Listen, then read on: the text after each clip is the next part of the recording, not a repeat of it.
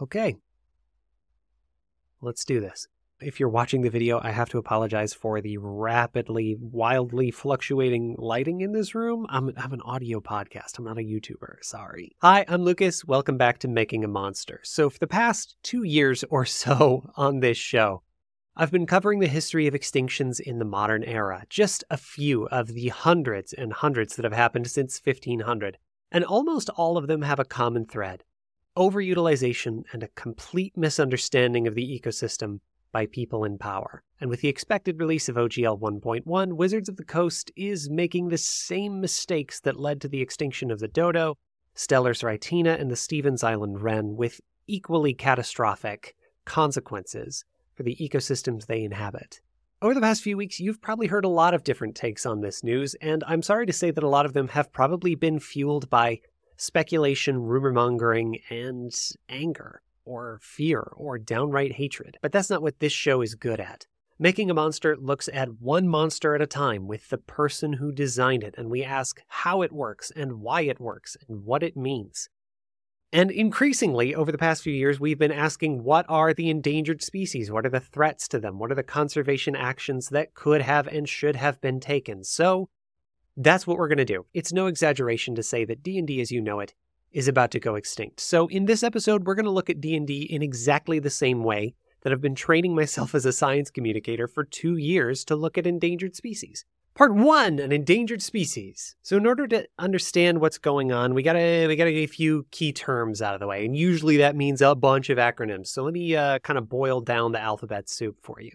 OGL refers to the Open Game License, and the current version of that, 1.0a, was released in January of 2016. Along with that license, we got the SRD, or System Reference Document, and that is a comprehensive source for everything needed to run the game at its basest, most primal level. It's the core mechanics of the game, including races, player classes, monsters, spells, everything you needed to understand how does this game function.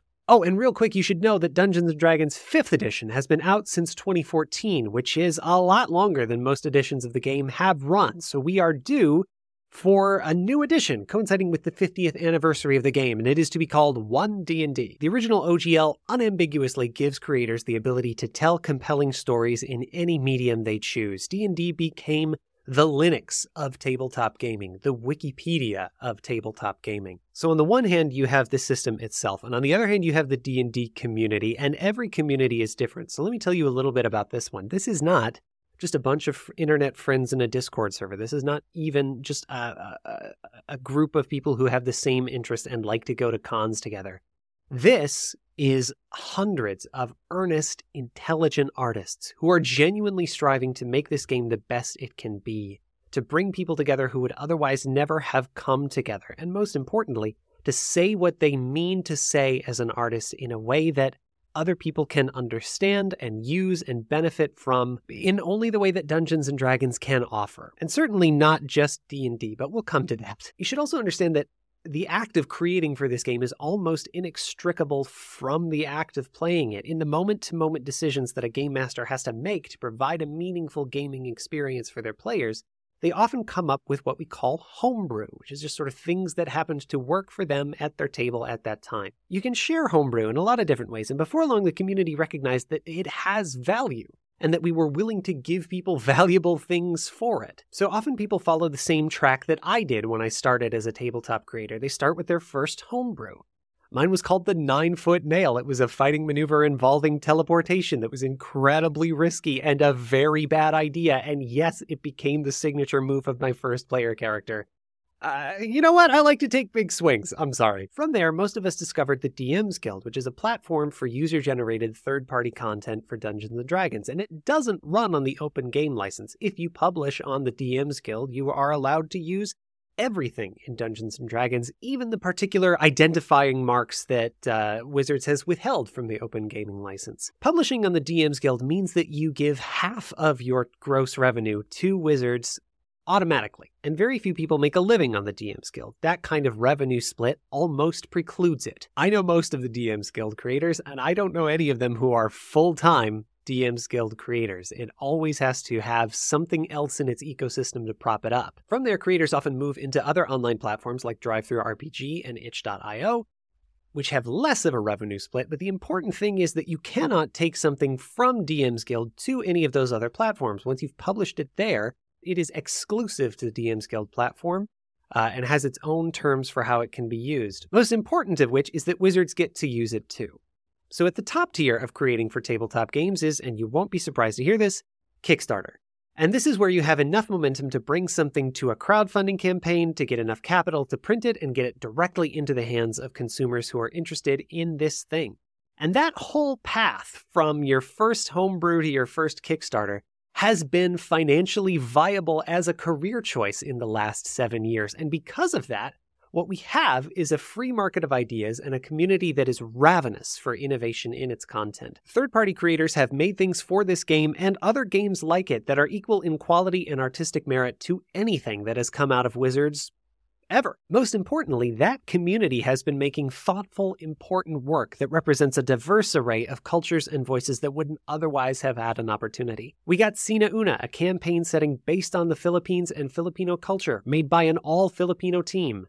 We got Koboa, a similar project for South America. And we got Eldritch Foundry, who is working very hard to model different player races and genders on unique skeletons rather than a one-size-fits-all animation. And perhaps most importantly, we got Book of Extinction, or I hope we do. This is a project that lets Dungeons & Dragons meaningfully contribute to what is arguably the biggest problems of our time, climate change and the mass extinction crisis that follows. And what these projects have in common is that they're doing things that Wizards can't do. You don't get a nuanced take on the progenitor cattle of Europe and the racist, misogynistic, and frankly eugenics-focused history that it has as the Nazi super cow. You just get kind of a stereotype deeply embedded in the system. So that's what's at stake here. An open game that unites players and gives them a common language to talk about things that really matter, and that gives people the ability to enter this space and do just that. I swear if I have to get and pull those curtains one more time. Part 2, Threats. So October was the last episode of the podcast. In November, we got a statement from Wizards of the Coast on D&D Beyond titled OGLs, SRDs, and 1D&D. This was meant to reassure a nervous public that despite the rumors they may have heard, nothing was going to change in the new edition of Dungeons & Dragons, and that free and open ecosystem would continue to be such. There's just a couple of things in the statement that are worth mentioning before we move on. First of all, it promised that Dungeons & Dragons' new edition, 1D&D, would be backwards compatible with 5th edition. And the playtest material we've received for this new edition since does not bear that out. For example, in one of the playtest materials, the levels at which characters get features from their subclass has been changed. Secondly, this says that the new license will affect fewer than 20 creators worldwide who make more than $750,000 in income a year, and to those, a royalty would be added starting in 2024. And both these numbers are incredibly deceptive. These 20 or so names they're referring to are probably people like Mage Hand Press, and Kobold Press, and Hitpoint Press, and Metalweave Games. And yeah, there's 20 or so names there, but all of those represent an entire industry of freelancers and artists and layout designers, and graphic designers, and consultants whose industry is getting shot out from underneath them with this. It doesn't affect fewer than 20 creators. It affects everybody who's making a living in this space. And as you will hear, everyone who likes playing this game. Thirdly, according to this statement, the new license exists to prevent people from egregious misuse of the D&D property, like minting NFTs or creating racist versions of the game. And the racist thing does happen, and they did go to court over it, so maybe? This is the line that Polygon took when they covered this story, that yes, this was a move to protect the game, but it's a bit like poisoning a river to kill an alligator, isn't it? So we had already been worried for a while about the future of projects like Book of Extinction, and the statement in late November did nothing to assuage our concerns. And then, on December 21st, Wizards of the Coast sent out emails accompanied by non-disclosure agreements, asking to meet with some of the highest-grossing creators in this space. Those meetings were to discuss details of the new license and how to function underneath it, and we were pretty sure it wasn't going to be great.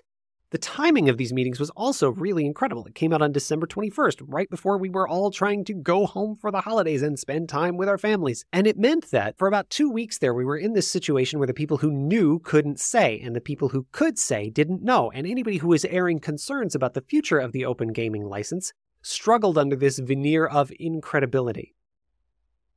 And we almost lost a lot of people. On January 5th, Linda Codego, writing for IO9, broke a leaked version of the license, and it proved what we had known for a while, that this new license threatens the extinction of D&D. There's a pretty great breakdown of what's in the new license by Noah Downs, an actual lawyer. So I'll go ahead and link to that in the show notes. But again, I want to just run through a couple of the most salient points. First of all, everyone is affected.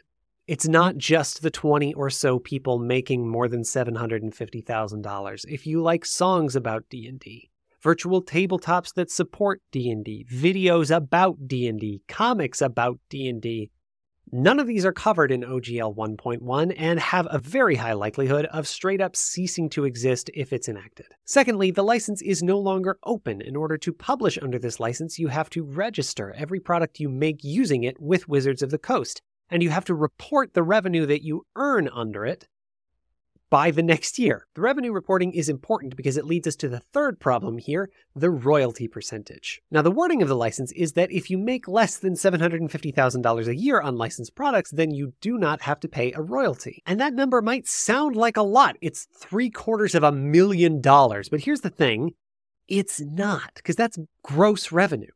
That's the total of all money generated by the license work over the course of a year, not per project. And that doesn't take into account any part of that total that has been or will be used in expenses. Kickstarter already takes 7% off the top, Patreon takes 8%, Roll20 takes 20%. If you add another 25% royalty on gross revenue on top of that, you can actually lose money if you even try to make the works in the first place. And also, that $750,000 is the current threshold. That number can go down, and Noah Downs thinks it's likely that it will, which is why they're requiring revenue reporting. More importantly, Kickstarters don't have a cap on the revenue that you can earn for a project. There's no way to say, hey, stop funding us at $750,000. You might suddenly have a new expense that you didn't account for in the fulfillment of your project. So it seems like it only applies to a few people, but it applies to everyone because it's going to change the math of how this business is done. Finally, there's no guarantee of safety.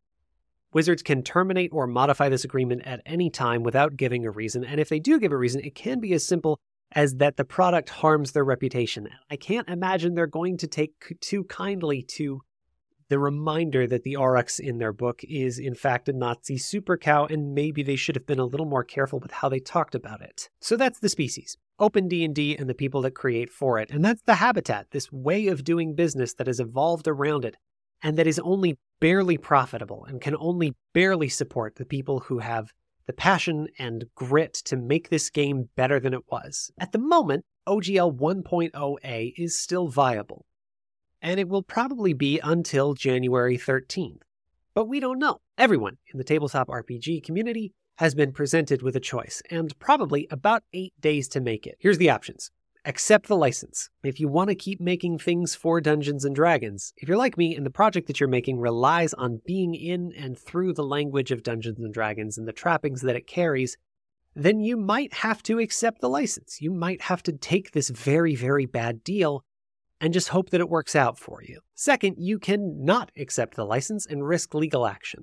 And we're talking about very small companies here, or independent contractors, and I don't know if any of us have the money or the staff to handle that fight. Thirdly, we could pivot into a different system, and a lot of creators are already doing that or preparing to do that.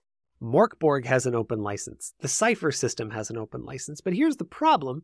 That further fragments the player base and makes it much harder to get a table together to play anything. This is, I'm told, how it was in the later days of 3rd edition, where you couldn't walk into a game store and guarantee that you would know anything about any game that was being played in a table there. Part of what has made D&D successful is the overwhelming likelihood that someone in this building will be playing 5th edition, and I also know how to play it, so game night is sorted. Finally, you can wait it out and see if things change.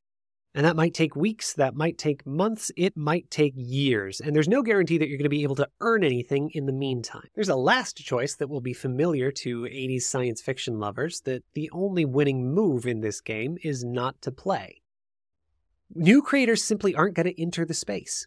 There's too much risk, and there's no guarantee of your safety. There's no guarantee that this will ever be worth pursuing. There's a concept in conservation and ecology called carrying capacity, and it's very simply expressed as the amount of stuff that can sustainably or indefinitely be taken from an ecosystem without the ecosystem collapsing. And regardless of what happens, the carrying capacity of Dungeons & Dragons has just decreased dramatically. Oh boy. So I hope what I've been able to prove to you is that what is at stake here is nothing less than the heart and soul of the tabletop role-playing genre. And I hope that I've been able to prove to you, if not in this episode, then in the back catalog of Making a Monster and things like it, that it is worth saving. And the good news is, it's still possible, I think, to save it. This isn't an extinction story yet. We're an endangered species, yes. But we're not endlings. Until we get an official announcement from Wizards of the Coast, there is still time to protect this game and this community that you love. And the even better news is that you can take real and effective action to save it.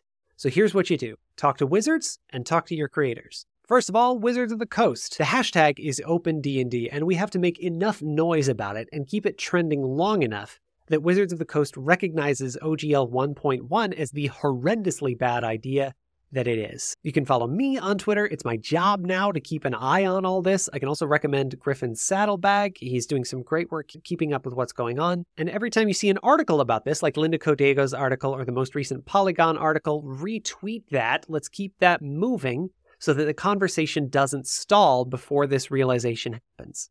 Second, support the creators you already care about. Right now, if they're like me, they're scared and they're hurt.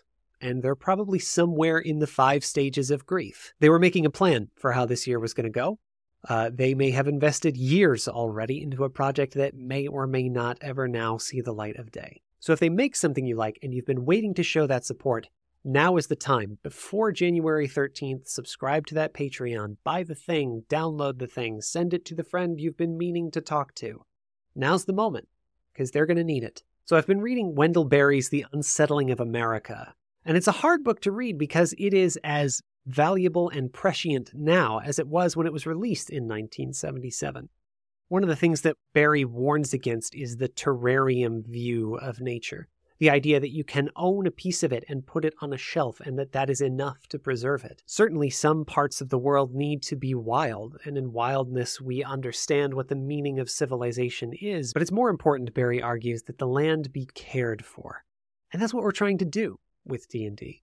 And that's what we've been doing with the OGL 1.0a is care for Dungeons & Dragons and expand its carrying capacity. And that's what's at stake here. It's always been true that the time to protect an endangered species is while it's still abundant. Don't wait. Tell Wizards and tell your creators.